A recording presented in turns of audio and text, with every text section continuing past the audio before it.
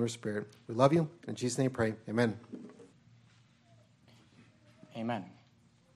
All right, well, we're there in Galatians chapter number 5. And, of course, on Wednesday nights, we've been going through a study in the book of Galatians, verse by verse, through the book of Galatians. And tonight we find ourselves in Galatians chapter number 5. And tonight we're going to go through a little bit over half of the chapter. We'll make it to verse 15, and then we'll cover the rest of the chapter next time we meet together on a Wednesday night. But let me just go ahead and kind of up front give you the three different headings. There's three headings or sections in which we can see these 15 verses, and I'll give you the divisions and kind of some titles for those headings if you're taking notes, and I always encourage you to take notes on the back of your course of the week. There's a place for you to be able to do that. And the first heading I've simply entitled Stand Fast. And if you're interested, we'll cover verses 1 through 6 under that heading. And the next heading I've entitled Ye Did Run Well. And we'll cover verses 7 through 12. And then the third heading I've entitled Called Unto Liberty. And we will cover verses 13 through 15. You'll notice that those headings or points are taken directly from the passage. And the Apostle Paul is dealing with a subject that is a little bit of controversial subject among Christians. Not a controversial subject by the world standards. We preach a lot of those as well. But this is kind of a controversial subject among Christians that Christians like to debate about. And it is this idea of Christian liberty. And the Apostle Paul kind of deals with this and delves into this in this portion of Scripture. So we'll begin with this first section, Stand Fast. And you'll notice there in verse 1 where I get the heading from. He says, Stand fast, therefore, in the liberty wherewith Christ hath made us free, and be not entangled again with the yoke of bondage. That phrase, stand fast, means to have a firm or fixed or settled position. And if you remember, the Apostle Paul is dealing with the Galatians, and one of the issues we've been talking about as we've been moving through the book of Galatians, we've been talking about the different themes. And one of the themes of the book of Galatians is the fact that there are these Judaizers who have came from Jerusalem to the region of Galatia. They are bad-mouthing and complaining against and criticizing the Apostle Paul and his ministry, and they are teaching a false gospel. They are teaching that someone has to keep the Old Testament Mosaic law in order to be saved. And of course, if you've been with us over the last several weeks as we've traveled through the book of Galatians, you know that the Apostle Paul has systematically dealt with each one of those issues and has attacked it. And here we kind of have his conclusion. Now, it's not the concluding of the book because he still has some very practical things to talk about halfway through this chapter and into the next chapter, but he kind of ends this doctrinal portion in which he's been defending the faith and defending himself, and he ends it by stating, stand fast. He is making a request to the Galatian believers, and he is requesting of them. He is asking of them. He is pleading with them that they would stand fast, therefore, in the liberty wherewith Christ hath made us free. And I want you to notice that here in verse 1, there's a positive and a negative. The positive is liberty. He says, the liberty wherewith Christ has made us free. And then the negative is this, and be not entangled again with the yoke of bondage. And I want you to notice that when the Bible talks about salvation and this term liberty, and the reason I've entitled the sermon Christian Liberty is because he kind of deals with this idea throughout this passage, and he deals with it in two different areas of the Christian life. But the first one is this regarding salvation. What he is referring to here when he is telling the Galatians to stand fast, therefore, in the liberty wherewith Christ has made us free, he's referring to the fact that salvation is liberty, and Christ has made us free. And I want you to notice, keep your place there in Galatians chapter 5. That's obviously our text for this evening. But go with me, if you would, to the Gospel of John. John chapter number 8. If you start at the beginning of the New Testament, you have Matthew, Mark, Luke, John chapter number 8. As you turn there, I just want you to notice that phrase there in verse 1, stand fast, therefore, in the liberty wherewith Christ hath. I want you to notice how your King James Bible says it, hath made us free. Hath made us free. In John chapter 8 and verse 32, John 8:32, the Bible says this, and ye shall know the truth, and the truth shall make you free. Now, if you have a King James Bible, it says make you free. If you've got another version of the Bible, a corruption of the Bible, you'll find that it says set you free. And ye shall know the truth, and the truth shall make you free. And the modern Bible versions will say set you free. John 8:36, same chapter, says, if the Son therefore shall make you free, ye shall be free indeed. In Galatians 5:1, if you want to go back there, Paul said, stand fast therefore in the liberty wherewith Christ has made us free. The same idea as made, when he says made us free, is the same thing that John wrote when he says the truth shall make you free. And you might think, well, what's the difference, and are those semantics? But you need to understand that this is speaking about salvation. And the difference between being made free and being set free are two different things, because one is where you are just changing in your position. The other one is where you are changing in your creation. See, salvation, and I won't have you turn here, but I often think of this story when I think of this. You remember the Apostle Paul had been arrested and he was about to be beaten, and he has this conversation with the Roman centurion and with the guard and with the guys that were going to beat him, and he talks about the fact that he's a Roman, and the soldier says to him, with a much sum, he said, I purchased this freedom. But Paul says, I was freeborn. And the idea, when we think about it from the Roman Empire or just citizenship, you can become a citizen or you can be born a citizen. And when it comes to salvation and being a citizen of heaven, you're not naturalized. You are not. They don't set you free and then you have freedom, but you're made free because of the fact that you're born again. When you get saved, you're born again. You are a new creature. The Bible says that we are a new creation, revived and quickened by the Holy Spirit of God. So when it comes to salvation, I was not set free. I'm not a slave or a servant that was set free, but I am a child of God that was born free. We were made free, which is why Paul says, stand fast, therefore, in the liberty wherewith Christ hath made us free. John said, and ye shall know the truth, and the truth shall make you free. If the Son, therefore, shall make you free, ye shall be free indeed. So there's this positive idea of liberty. But then the negative, if you're there in Galatians 5, look at the last part of verse 1, and be not entangled again with the yoke of bondage. He's saying, look, you were made free. You were created. If any man be in Christ, he is a new creature. Old things are passed away. Behold, all things are made new, are become new. And here he says, look, because you've been made free, because you were born into the family of God and you were made free and the truth has made you free, he says, don't go back and be entangled again with the yoke of bondage. And this idea that he's talking about here, the yoke of bondage, is the idea of going back to try to have some sort of works-based salvation where you're under the bondage of the law and trying to earn salvation through the law. And again, this is not the first time that the Apostle Paul has brought this up. You're there in Galatians 5. Go back to Galatians chapter 2, just real quickly. Galatians chapter 2, and look at verse number 4. Galatians chapter 2 and verse 4. And notice what he says in Galatians 2:4. He says, and that because of false brethren, unawares brought in, who came in privately, notice what he says, to spy out our liberty, which we have in Christ Jesus, that they might bring us into bondage. And what he's saying is, look, salvation, the reason that the Apostle Paul is using this terminology and referring to salvation as liberty is because salvation is not having to do anything in order to get saved. Salvation is believe on the Lord Jesus Christ and thou shalt be saved.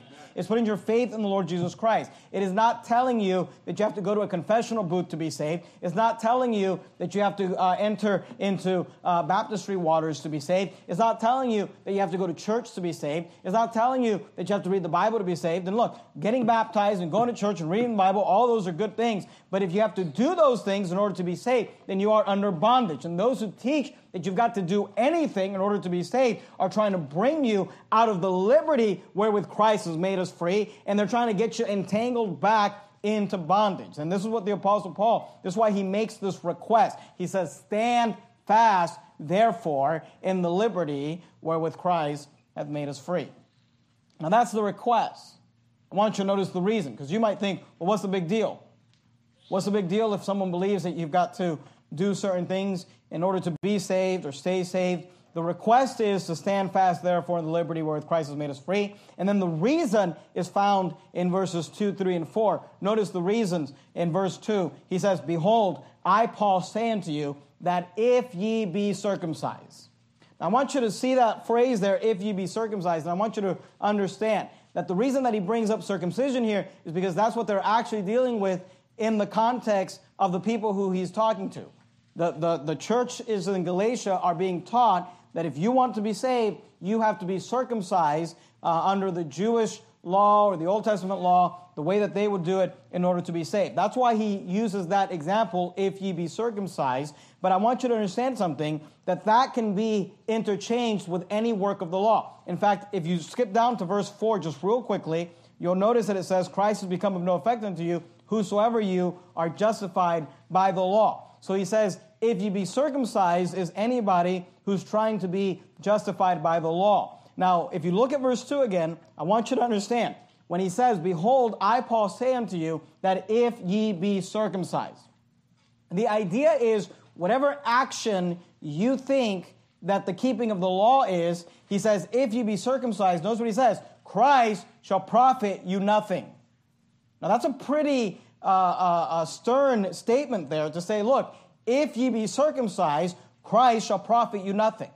And again, the idea is not if someone's just been circumcised, then Christ's not going to profit anything. Is if they got circumcised, believing and trusting that they had to do that in order to go to heaven. If they're trusting in their circumcision to go to heaven, Paul says, Christ shall profit you nothing. Verse 3, for I testify again to every man that is circumcised that he is a debtor to do the whole law. We're going to come back to that in a minute, but look at verse 4. Christ has become of no effect unto you, whosoever of you are justified by the law, ye are fallen from grace. And here's what you need to get and understand.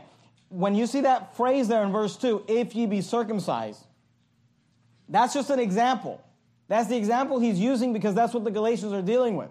But you can swap that with any other keeping of the law, and it would be true. See, Paul said, behold, I, Paul, say unto you, that if ye be circumcised, Christ shall profit you nothing. And the idea is this. He's telling these people, if you go and get circumcised because you think that you need to get circumcised in order to go to heaven, that's some sort of an action that you need to do. He says, if you be circumcised, Christ shall profit you nothing. We could say, if you get baptized, Christ shall profit you nothing. Now again, nothing wrong with getting baptized. We're going to have a baptism tonight. But if you're getting baptized thinking that some way, somehow, that water is going to save you, then Christ shall profit you nothing. If you go to church and think, well, going to church and the act of going to church is what's going to save me, then Christ shall profit you nothing. If you repent of your sins, look, nothing wrong with repenting of your sins. We try to help people repent of their sins all the time. But if you stop drinking or stop doing something thinking, well, that will be the thing that gets me to heaven, then Paul says, Christ shall profit you nothing. Look at verse 4.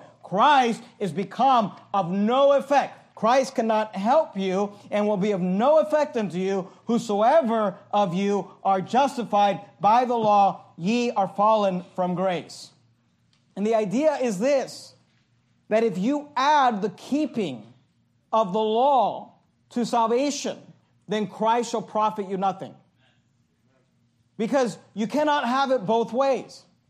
You're either going to get to heaven by keeping the law, or you're going to get to heaven because you were unable to keep the law and you've accepted the price of salvation and the fact that Jesus died on the cross to pay for your sins. Look, you either put your faith in Jesus Christ and put your trust in Jesus Christ to save you, or you put your faith and your trust in yourself and your keeping of the law. But you can't do both. And see, today people will teach, oh no, it's both. You know, and we go out soul winning and all day long, religious people say, well, yeah, we have faith in Jesus, but you also have to, you can't just live however you want. Yeah, we have faith in Jesus, but you also have to go to church. Yeah, we have faith in Jesus, but you also have to get baptized. Yeah, we have faith in Jesus, but you also have to repent of your sins. But here's the thing. Paul is clearly saying, if you're trusting in anything to get you to heaven, Christ shall profit you nothing. You say, how can that be? Well, keep your place there in Galatians and go to Romans if you would. Romans chapter number 11. If you go backwards from Galatians, you've got the book of 2 Corinthians, 1 Corinthians, then the book of Romans. Romans chapter number 11. It's either Christ or it's you. It's not a mixture. You cannot have it both ways. And the Apostle Paul actually kind of makes that clear in Romans 11. I've showed you this verse before, but I think it's good for you to see it again. Romans chapter 11 and verse 6, where he says this, and if by grace, Romans 11:6. Now, what's he talking about? He's talking about salvation. Because remember the famous Ephesians 2:8-9, for by grace are ye saved through faith. And that not of yourselves, it is the gift of God, not of works, lest any man should boast. Because salvation is a gift, it is of grace. And if it's of grace, then it's not of works. Now notice what he says in Romans 11:6. He says, and if by grace, he says, if you and I are saved by grace, then it is no more of works. Otherwise, grace is no more grace. And what I often teach our church family when we look at those passages, think of the word grace as free, because that's what it means.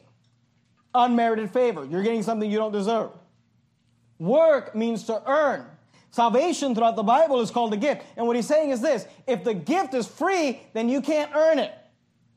Otherwise, if you're earning it, then it's not free. He says, if by grace, then it is no more work. Otherwise, grace is no more grace. He says, but just to make sure, he says, let me say it a different way. But if it be of works, if you can earn it, then it is no more grace. Otherwise, work is no more work. And here's what he's saying. He's saying you cannot have salvation both ways. You cannot say it's of grace and it's also of work. He says it's either of grace and you get it without paying for it. You didn't earn it. You don't deserve it. Somebody else paid for it. The Lord Jesus Christ on the cross, and he gives it to you by grace. Or it's of works and you earn it. But you can't have grace and works. And this is what Paul is saying. If you go back to Galatians 5:1, he says, look, behold, Galatians 5:2, behold, I, Paul, say unto you that if you be circumcised, Christ shall profit you nothing. He says, you want to trust in your circumcision for salvation, then good luck with that on your own, because Christ shall profit you nothing. Verse 4, Christ has become of no effect unto you. Whosoever of you are justified by the law, ye are fallen from grace. So here's why he's telling them to stand fast and stick with the liberty wherewith Christ has made us free. He gives them two reasons. The first reason is this, and what Paul is telling them is this, if you try to keep the law to go to heaven, then Christ shall profit you nothing. Then you can't keep the law and trust in Christ. You've got to choose one. And it's interesting to me because, look, isn't the Bible just clear? I mean, you can just clearly read this and just think like, yeah, it makes sense. If you be circumcised, Christ shall profit you nothing. Christ has become of no effect unto you. Whosoever of you are justified by the law. And it makes no sense to me why it is that so many religions today are teaching you got to work your way to heaven. And they'll say the opposite of Paul. They'll say, no, it's faith in Jesus, but you also have to. And every religion has their own little, steps or whatever. They might say speak in tongues. They might say repent of your sins. They might say pray at a certain time. Whatever it is, but they all are trying to just have this mixture between something regarding the justification by the law and Jesus Christ. Paul says no. And then here's what's interesting. At the end of verse 4, I want you to notice this little phrase. He says, ye are fallen from grace. And this is a phrase that is kind of a commonly used phrase that comes from the Bible when someone is fallen from grace. And let me just kind of explain this term to you. In just our normal vernacular today, just in the secular world, when somebody says, oh, so-and-so has fallen from grace, what they mean by that is that they're no longer in favor. They're no longer liked. The boss stopped liking them. They've fallen from grace. Or the girl stopped liking them. They've fallen from grace, right? Or whatever it might be. But when people use this term theologically, when they say fallen from grace, what they mean is that somebody lost their salvation. When a preacher or someone teaching the Bible refers to someone falling from grace, they will say that individual has lost their salvation. What's interesting to me is that there's no way you can get that from this passage. Where in this passage does it say you're fallen from grace and you lost your salvation? Or let me take it even a step further. Where in the Bible does it say you can lose your salvation? Nowhere in the Bible does it say that anybody ever loses their salvation. The phrase fallen from grace does not mean that if a Christian sins, he falls from the grace, thereby loses his salvation. Instead, to fall from grace in this context is the only context that is important, and it is this, that when someone chooses, when someone chooses to put their faith in something they're doing, circumcision, keeping the law, when they choose to put their trust in some aspect of the law, then they have fallen from grace. Because if it be of grace, then it is no more works. Otherwise, grace is no more grace. So it's easy to understand if you just look at the context. The phrase fallen from grace means this: to choose a works-based salvation is to relinquish grace as the principal means by which salvation is given.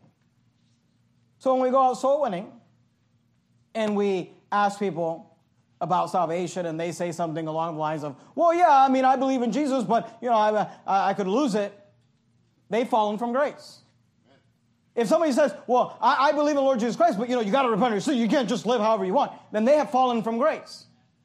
Because you can't have works and grace. You can't have my part and his part. And people will literally say, well, yeah, Jesus did his part, but I got to do my part. No! If you're trusting in your part, then Christ shall profit you nothing. Christ has become of no effect unto you. It's either grace or it's works. You can't have both. And if you choose works, if you choose the law, if you choose some sort of action you're doing to get yourself to heaven, you've fallen from grace. Grace is no longer available to you because it's either grace alone or nothing. It's either Christ alone or nothing. So if you try to keep the law to go to heaven, Christ shall profit you nothing. That's the first reason. Now, maybe you're here and you say, and I'm sure everybody here can understand that, but there might be somebody listening online or whatever say, well, I don't know about that. I don't think that's enough. There's a second reason. And I would say the second reason is even more compelling than the first reason, though the first reason is pretty compelling. That it is possible for you to put your trust in some action that you are doing, and when you put your trust in that, you cannot put your trust in Christ. Christ shall profit you nothing. Here's the second reason. It's found in verse 3. For I testify again. Notice the second reason. He already gave the first reason in verse 2, reiterated in verse 4. In verse 3, he says, let me give you another reason. For I testify again to every man that is circumcised. Remember, he's talking to people who are believing and putting their trust in their circumcision. He's talking to guys that are going out and getting circumcised and thinking that that is part of their salvation. They are trusting that they are going to heaven. If you would have asked them, do you know for sure you died today, you go to heaven? And they would say, yes, I believe on my way to heaven. What are you trusting in to get to heaven? They would have said, I got circumcised. That's what they would have said. No different than when we go out soul winning and we say, what are you trusting in to go to heaven? Well, I got baptized. What are you trusting in to go to heaven? Well, I spoke in tongues. What are you trusting in to go to heaven? Well, I used to do drugs and now I don't. Now look, I'm glad if you used to do drugs and now you don't. Praise God for it. But if that's what you're trusting to get you to heaven, then Christ has become of no effect. Now notice what he says in verse 3. He says, for I testify again to every man that is circumcised, that he is a debtor to do the whole law. You say, what's the second reason? Well, the first reason is this, that if you're trusting in something that you're doing to save you, Christ shall profit you nothing, because it's either grace or works. You can't have it both ways. That's the first reason. But the next reason he says, if you try to keep the law to go to heaven, then you are a debtor to do the whole law. See, if you add the keeping of any part of God's law to salvation, then you must commit yourself to keep every part of God's law for salvation. You and I don't get to pick and choose. We don't get to say, well, I'll do this part of the law and this part of the law and this part of the law, and I think that's enough to get me to heaven. No. God says, hey, you get to choose. You either put your faith in Christ alone, or if you want to try to keep the law, no problem. You can go to heaven keeping the law, but you better keep the whole thing. Notice what he says. For I testify, verse 3, again, to every man that is circumcised, that he is a debtor to do the whole law. Because look, any part of the law will send you to hell. Isn't that true? For whosoever shall keep the whole law and yet offend in one point, he's guilty of all. Any part of the law will send you to hell. If you want to go to heaven based off your own righteousness, you've got to be without sin. The problem with that is that there is none righteous, no, not one, for all have sinned and come short of the glory of God, and you can't keep the whole law. But if you want to go down that road, if you want to say, well, I want to take my chances, and I think that I'll just try to live a good life and try to keep the Ten Commandments, and hopefully that'll get me to heaven. Hey, let me tell you something. If you try to keep the law to go to heaven, you are a debtor to do the whole law. You better keep the whole law. And I don't have to know you to know this about you. You can't. And I can't. And nobody can't. In fact, only one man could, and his name was the Lord Jesus Christ. So we see this first section here, that you are to stand fast, therefore, in the liberty wherewith Christ hath made us free, and be not entangled again with the yoke of bondage. Why? Because if you're trusting in your circumcision, if you're trusting in your repenting of your sins, if you're trusting in your going to a confessional booth, if you're trusting in the fact that you took communion, if you're trusting in the fact that you go to church, if you're trusting in the fact that you're doing anything, Christ shall profit you nothing. And if that's not enough of a compelling reason, then here's another reason. The minute you decide that you're going to keep any part of the law in order to go to heaven, then you become a debtor to do the whole law. And nobody can do that because Paul already explained to us in the book of Galatians that the purpose of the law was to be a schoolmaster to bring us unto Christ. We weren't supposed to look at the law and say, okay, there's the plan, I'm going to do it. No, the whole purpose of the law was for us to look at it and say, I can't do that. I can't keep that. I've already broken that. And it was supposed to bring us to Christ. That we might say, I can't work my way to heaven. I'll accept grace. I'll accept the free gift. So we see this first section, stand fast, verses 1 through 6. Then we see the second section. I want you to notice it in verse 7. I've titled it this, ye did run well. Ye did run well. And the Apostle Paul kind of shifts gears here a little bit. It's related to what he's talking about. But now he begins to focus on the fact that these individuals were on the right track and now they're no longer on the right track. He says there in verse 7, ye did run well. Who did hinder you that you should not obey the truth? And there's three things I'd like you to notice regarding this hindrance. He's referring to the fact that they have been hindered. He says, ye did run well. Who did, notice this word, hinder. Who did hinder you that you should not obey the truth? And I want you to notice the first attribute of hindrance. And the first attribute is this. You say, how can I know if I'm running well? Because the Christian life is likened to a marathon that we run. In fact, let's just run a couple of verses real quickly. Keep your place there in Galatians 5. Go to Hebrews chapter 12. Towards the end of the New Testament, if you go backwards, you have the book of Revelation, Jude, 3rd, 2nd, and 1st John, 2nd and 1st Peter, James, and then the book of Hebrews. Revelation, Jude, 3rd, 2nd, and 1st John, 2nd and 1st Peter, James, and then Hebrews. Towards the end of the New Testament, the book of Hebrews, Hebrews chapter 12, look at verse 1. Hebrews 12 and verse 1, he says, wherefore seeing we also are compassed about with so great a cloud of witnesses, let us lay aside every weight and the sin which doth so easily beset us, and let us run with patience the race that is set before us. The Christian life is likened unto, throughout the Bible, as a race. Not a sprint, but a marathon. It is a lifelong race. And here we're told to set aside, to lay aside every weight and the sin which does so easily beset us, and let us run with patience the race that is set before us. The Apostle Paul got to the end of his life, and he said, I finished my course. He said, I got to the end. He said, I got to the end of my race. The Christian life is a race. And what Paul is telling the Galatians, when he tells them here, go back to Galatians 5, he says, ye did run well. He said, you were on this run.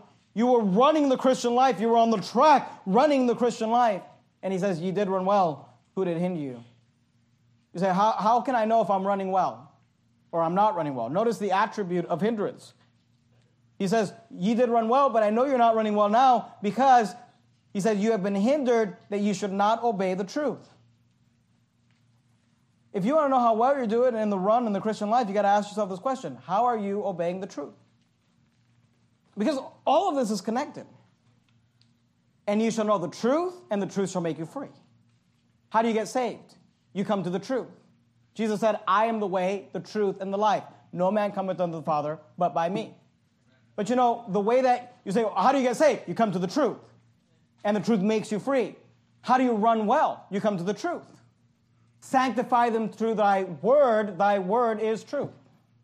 You come to the word of God, and it is the truth of God's word that causes us to run the Christian life and to run well. How do we know when you're not running well? When you're not obeying the truth. Ye did run well. Who did hinder you that ye should not obey the truth? So we see the attribute of hindrance. How can you know if you're stalling? How can you know if you're being hindered? How can you know if you're not making it in this run called the Christian life? How do you know if you're not running well or if you are running well? It's simple. Ask yourself this question and answer it truthfully. Am I obeying the truth?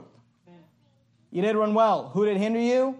Why aren't we running well, Paul? Because I've noticed that you've been hindered that you should not obey the truth. You're not running with patience the race that is set before you. So we see the attribute of hindrance. What is it? Not obeying the truth. But I want you to notice the agent of hindrance. Notice that it is a person who stopped them. Verse 7, ye did run well. Then he says this, who? Who did hinder you that you should not obey the truth? And for the next few verses, Paul kind of focuses in on this because he's looking at them and saying, I know you're being influenced by someone. I know that you were on this Christian run, on the track, running the race that was set before you. And then somebody, a person has hindered you that you should not obey the truth. Look at verse 8. He says, this persuasion. You see the word persuasion there? The word persuasion or persuading means to convince someone, to influence someone. He says this persuasion, this persuasion that took you off the truth, that took you off the track. He says, it cometh not of him, that him there's referring to Jesus. He says, cometh not of him that calleth you. A little leaven leaveneth the whole lump. We're going to talk about that verse here in a minute. Look at verse 10. I have confidence in you through the Lord that ye will be none otherwise minded. But notice what he says. But he that troubleth you shall bear his judgment, whosoever he be. Often in the Christian life, it's not a what that hinders us, it's a who. It's an agent of hindrance. It's an individual that we allow into our lives. It's a friend, a relationship, a job, a co-worker, a neighbor.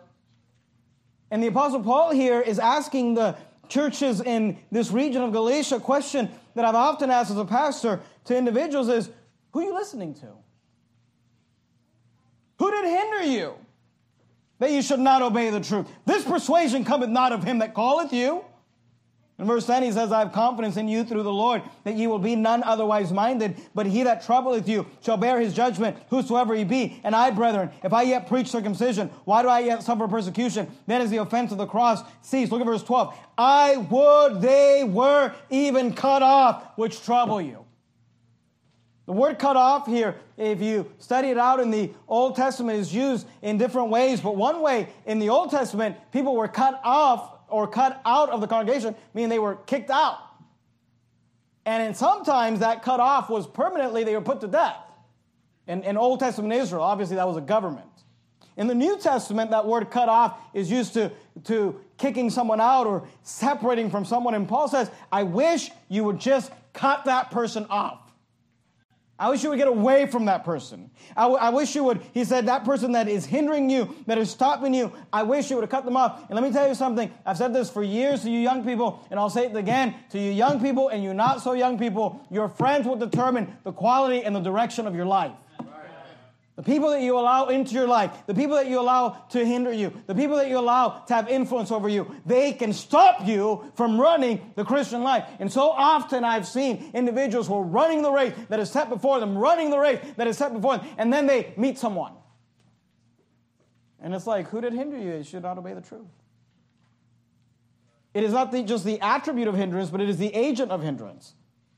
And again, Paul has brought this up already in Galatians. Go back to Galatians chapter 3. Look at verse 1. Galatians 3 and verse 1. O foolish Galatians, who hath bewitched you? Remember that word bewitched? There he's saying it's like you're under a spell. Who hath bewitched you that ye should? Notice the consistency that ye should not obey the truth. Young people, please listen to me. When you go off the rails and you stop running the Christian life, you stop obeying the truth, more than likely it won't be a what, but a who. And young men, unfortunately, it'll probably be a she. Young ladies, unfortunately, it'll probably be a he. Your church attendance will be good till she showed up. Your soul winning was great till he showed up. Your Bible reading was good till they showed up. Who did hinder you that you should not obey the truth? So we see the attribute of hindrance. And we see the agent of hindrance. But I want you to notice, thirdly, the advancement of hindrance. Notice what he says there in Galatians 5 and verse 9. A little leaven leaveneth the whole lump. This is not the first time the Apostle Paul says this. In fact, he says it in 1 Corinthians 5:6, if you'd like that for your notes. He says, your glorying is not good. Know ye not that a little leaven leaveneth the whole lump? He uses this phrase in two different places and under two different contexts to explain two different things. But the phrase is just an axiom. It's not meant to apply in any specific situation. It's just a truth. And the truth is this, that sin spreads. A little leaven leaveneth the whole lump. And look, often it is the who. And what I've learned as a pastor is that, my job is to fight the who. Because the church is a flock, and the Lord Jesus Christ is the shepherd. But I'm the German shepherd. I'm the watchdog that's supposed to fight the who. You say, why do you fight the who? Because a little leaven leaveneth the whole lump. And a little bit of foolishness, and a little bit of a bad attitude, and a little bit of the wrong philosophy, and a little bit of trying to hinder people and discourage people is going to leaven the whole lump. I always think it's funny because people get upset at me. Let me just let you in on a little secret. People will get upset and say, Papa, I don't understand why Pastor Jimenez is preaching against me. First of all, number one, there's like 190 of you here tonight. I'm not that smart to know all maybe it's just the Holy Spirit, number one. Let's just start there. Pastor Jimenez preached a sermon against me. Maybe it's the Holy Spirit trying to convince you of sin. But if you're like, no, I know for sure that Pastor Jimenez is preaching against me, let me let you in on a little secret. You know the stuff I preach against is the leaven that's leavening the whole lump. Because, and don't take this the wrong way, I hope you understand my heart, but we're all stupid. And you're stupid. I'm stupid. You have sin in your life. Everybody has sin in their life. I don't care about your sin. But you know what happens in a church like this? Is that people try to spread their stupid sin. And they show up to a place like this, and they're like, no, let me tell you what I think. And look, as soon as a certain philosophy starts trying to creep into the church, because, we've dealt with this for years. I'll just give you an example because I think it's an example that's not around right now, but maybe it is and I don't know it, and you're going to think I'm preaching against you, but it's the Holy Spirit. I'll purposely avoid the ones that are happening right now. But at our church, this is a soul-winning church. I don't know if you know that. It's a soul-winning church. And we push this philosophy that, hey, the best time to soul winning, our big soul winning push, our big soul winning rally is Saturday morning. Saturday morning soul winning. Now, we have additional times for people. There are some people that cannot make it to Saturday morning. We understand that. We're not mad at you. You work on Saturdays or you commute or whatever. We've got other times. But what we often tell people is this. If you can make it on Saturday, make it on Saturday. Saturday morning is the best soul winning time. The best time to get somebody saved is right before church on Sunday and bring them to church on Sunday. Or get them saved on Wednesday afternoon and bring them to church on Wednesday. And it's funny because people will start pushing this philosophy like, oh, no, we don't have to go on Saturday. Don't go on Saturday. And I think to myself, why are you trying to go against the pastor? If you don't want to go on Saturday, don't go on Saturday. Nobody cares. It's fine. Do you understand what I said? Nobody has to go on Saturday. But when the pastor preaches, hey, Saturday's our big soul winning rally. We have 100 soul winners show up on Saturday morning. Let's make it exciting. Let's make sure that's a big day. When you're pushing that and then somebody's trying to go against that, I got to ask myself this question. Why are you trying to hinder what we're doing? Look, if you know that I have a certain belief or a certain doctrine, if you know that my wife and I, for the last 12 years, have led this church in a certain direction, and you want to come in and say, well, I'm not going to do that, and I'm not going to follow that, that's fine. You don't have to do anything. You don't have to follow anything. But the moment you start trying to spread your influence and spread your philosophy, because a little leaveneth the whole lump, you better look out for this German shepherd. Because like I said on Sunday night, if you're going to come fight me, you better come out swinging. Because I've worked too hard for this. I spent too many years, I fought too many battles, there's been too much blood shed for me to allow you with your little pride issue and your insecurity issue and your need to feel big. Say, well, what should we do? You go start a church somewhere. I don't know. Say, Pastor, I don't know if you preach this way, you're going to get kicked out. And then I'll start a church across the street called Verily. But I'm going to fight!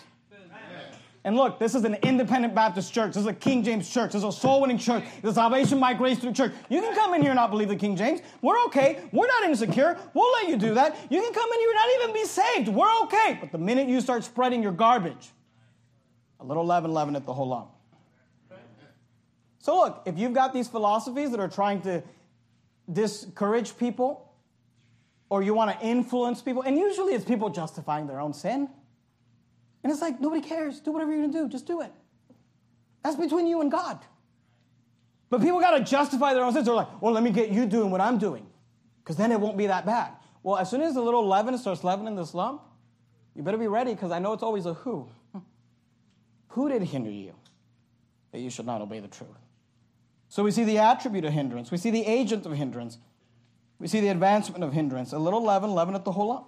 Unfortunately, things don't get better on their own. Usually you have to remove the leaven to save the lump. Go back to Galatians chapter 5. So let me just let you know a little secret. You don't want me to preach against you? Don't spread your dumb philosophy. If you know there's something I don't like, stop trying to get other people to do it. I don't know how else to say it.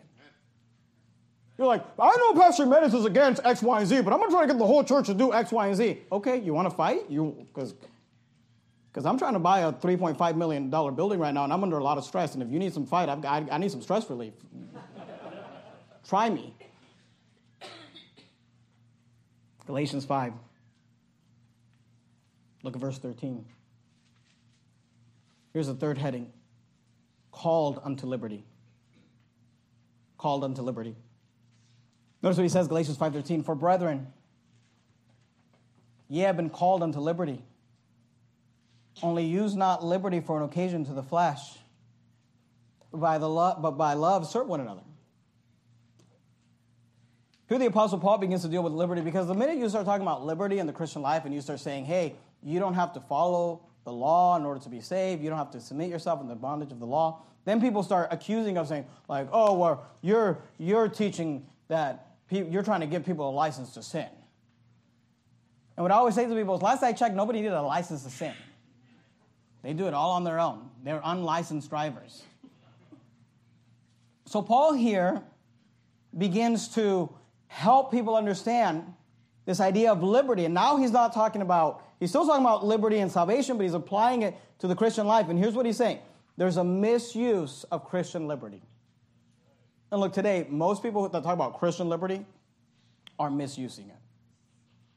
You say, what is the misuse of Christian liberty? Galatians 5:13. For brethren, ye have been called unto liberty. You have been saved, not by works, not by keeping the law. Ye have been called unto liberty. Only use not liberty for an occasion to the flesh. What is he saying? Here's what he's saying. Yes, salvation is not of works. But don't use that as an excuse to then just live a lifestyle of the flesh. Right. Go to Jude in verse 4. There's one chapter in Jude. Jude chapter 1, look at verse 4. And this is what the liberal Christian churches today say. They'll say, oh, it's grace, so therefore it doesn't matter. We can just do whatever we want. Jude 1:4. For there are certain men crept in unawares, who were before of old ordained to this condemnation, ungodly men, notice the words, turning the grace of our God into lasciviousness. The word lascivious or lasciviousness means unrestrained, lustful, giving into the flesh. And he said there are some who turn the grace of God into lascivious. There are some who say, well, because it's of grace, then you can just live however you want. That's how we ended up with churches all across this country that you walk in and it looks like you're walking into a casino. You sit down and it feels like you're sitting down at a rock concert. And they're just like, yeah, I mean, the rock music, yeah, just everybody dressed modestly, yeah, just whatever. And they have people fornicating and drunkards and drug addicts. And look, we help drunkards and we help drug addicts, but we try to help you get off of that. And these people are saying, well, it's grace, so you don't have to do anything. Look, yes, that's true. It's grace, so you don't have to do anything to be saved. But use not your liberty as an occasion to the flesh. You say, how do you balance the two? Here's how you balance. You go out every week and preach salvation is by grace through faith, not of works. You don't have to do anything to be saved. And once you are saved, you don't have to do anything to lose it. And then you bring them to church on Sunday morning and Sunday night and Wednesday night, and we preach the Word of God, and we tell them, here's what God expects of you. Not to be saved, but just because you love Him and He loves you. The idea is that we should not misuse Christian liberty. We should not have this thought that says, well, because I can do anything and still be saved, I should do anything. Go to 1 Corinthians chapter 6. Paul deals with this in 1 Corinthians chapter 6 as well. Notice what he says. And look, you better believe that during times, I said this to you a couple of weeks ago, there's always tension during times of transition. There's always tensions during times of transition. And during these times of transitions, you better believe, you think the devil is happy that this little Verity Baptist church started in a living room somewhere? You think the devil's happy that we're buying a 4-acre property with a 400-seat auditorium? You think he's happy about that? Say, why does he care? Because he knows we're going to fill that thing and reach people with the gospel and disciple them and get people off of drugs and get people off of alcohol and help people restore their marriages and help them raise their children for God. He's not happy about that. So yeah, during this time, people are going to start acting up. There's going to be the who's that have hindered you, and we're going to have to fight those battles. Look, we're building and we're battling. We're building and we're battling. Be ready for it. Don't say, well, I don't know. Look, be ready and realize the devil's going to fight us every step of the way. Just yesterday, Brother Nate sent me a text. It was really interesting. I was sitting at the table with my wife, and he sends me this text, and we pulled it up, but he said, I have the text, but I won't read it, but he said, Pastor, 12 years ago, it was like almost to the date. He said, 12 years ago, you preached a sermon, and he gave me the sermon name, and he gave me the time marker. And we were in the house. It was 12 years ago. We were in the house, and in the sermon, I'm saying how like our church is 8 months old, and we're meeting in this living room. And I was talking about like one day our church is going to grow, and we're going to have a big, nice facility, and we're going to this and that, whatever. I'm talking about how one day we're going to run 100, and one day we're going to run 200, and one day we're going to have and I'm saying, look, it's going to be the same thing. And I thought it was just interesting. It was really encouraging to me. For a couple reasons. Number one, that here we, and in the clip I was saying, 10 years from now, 20 years from now, and here we are 12 years later, and it's like because the sermon was called increasing to a multitude, or increasing a small amount to a multitude. And I was preaching out of Genesis on a Sunday night. It was really encouraging to me because I was talking about, back then, I was talking about today. And I'm thankful that here we are, 12 years later, and nothing's changed. King James Bible, soul-winning, hard preaching, all of it. It also encouraged me that I think my speaking abilities have gotten better because that was really bad. I'm thinking to myself, why are you even listening to this, Brother Nate? But it was encouraging. Maybe we'll use it in a clip somewhere. It'll be highly edited, though. Galatians 5, look at verse 13. He talks about the misuse of Christian liberty. For brethren, ye have been called unto liberty, only use not liberty for an occasion to the flesh. And then he says, here's the proper use of liberty. And here's what is funny to me. Here's what's funny to me. Because people will say to us, they'll say, but if you tell people that they can be saved and they don't have to do anything, then how are you going to get them to show up to church? Right? Like, this is what, like, the Catholics think. Like, we got to hold this over their head. Like, you better come to church or we're going to send you to hell. You better put money in the offering plate or we're going to send you to hell. If we don't hold this over people's heads, say, you better live a good life. You better endure unto the end or you're going to go to hell. If we don't hold this over them, then how do you motivate people to work for God? And I think to myself, I don't know, we got 190 people here for a midweek service. We have 100 soul winners going out every week, knocking doors, serving God. We're not paying any of them. You say, how do you motivate them? Let me let you know a little secret. You don't always have to motivate people through fear.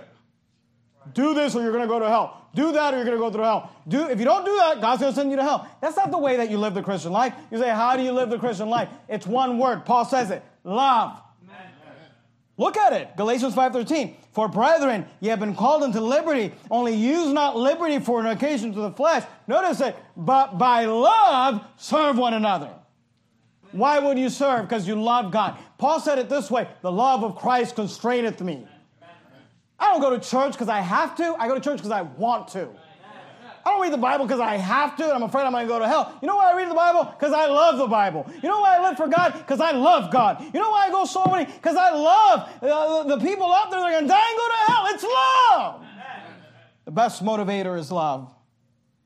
Notice verse 14. For all the law is fulfilled in one word. That's what Paul says. For all the law is fulfilled in one word. And here's how you know Paul is a Baptist preacher. Because he says all the law is fulfilled in one word, and then he gives you a whole phrase. He says, for all the law is fulfilled in one word. What word is it, Paul? Even in this, thou shalt love thy neighbor as thyself. But he's not. He is saying, what is the one word? Here's the one word, love. Jesus said it this way. The greatest commandment is to love the Lord thy God with all thy heart, with all thy soul, with all thy might. And to love thy neighbor as thyself. What's the key word? Love. For all the law, and this is setting up Paul, because Paul's about to go into one of the most well-known passages, which we'll see next time we're in the book of Galatians together, when he talks about the works of the flesh versus the works of the Spirit. He says, why would somebody walk in the Spirit? One word, love. For all, see, look, you can manipulate people for a while. You can scare people for a while. But how do you end up? How do you end up being the Christian that runs the race that is set before them year after year, decade after decade? I often tell people, don't talk to me about how many years. Talk to me decades. When you start telling me about decades, when you're like my dad and you're talking to me how many decades you've been soul winning, that'll impress me. How do you do that? It's one word, love. For all the law is fulfilled in one word, even in this, thou shalt love thy neighbor as thyself. And then he says, here's the opposite of that, verse 15. But if you bite and devour one another, take heed that you be not consumed one of another. And this sets us up for the next portion of Scripture, which we'll look at next time. Next time we're in the book of Galatians, which is the works of the flesh versus the works of the Spirit. But they're done through this one word, love. The key words for this passage, love and liberty. Why liberty? Because salvation is not something that you have. Salvation is not having to do with anything that you do to get saved. It's because salvation is not having to do anything. That's why it's liberty. Why is it liberty? Because I don't have to do anything to get saved. I didn't do anything. He did it all. I just put my faith in him. Yeah. But it's also salvation. It's also liberty because salvation is not me having to do anything to stay saved. There's nothing I have to do to stay saved. It's liberty. Well, then why do you do what you do? Because of this word, love. You understand? That's what Paul's teaching. He says, let me give you two words. He alliterates them. One is liberty. What does that mean, Paul? It means you don't have to do anything to get saved, and it means you don't have to do anything to stay saved. Then the question would be, well, then how do you get anybody to do anything? He says, well, let me give you the next word, love. For all the law is fulfilled in this one word, love. Love the Lord thy God with all thy heart, and love thy neighbor as thyself. Let's bow our heads and have a word of prayer. Heavenly Father, Lord, we love you. We thank you for this passage of Scripture. And Lord, I pray you'd help us understand it. That yes, it is true. There is nothing I need to do to be saved, and there is nothing I need to do to stay saved. But that doesn't mean that I live my life however I want. Because love causes me to keep the law. Jesus said, if you love me, keep my commandments. And Lord, I pray you'd help us understand that. Help us be Christians that are filled with love. Love for God and love for others. That we walk in the Spirit, and then we won't fulfill the lust of the flesh. We love you. In the matchless name of Christ, we pray. Amen. We're going to have Brother Moses come up and lead us.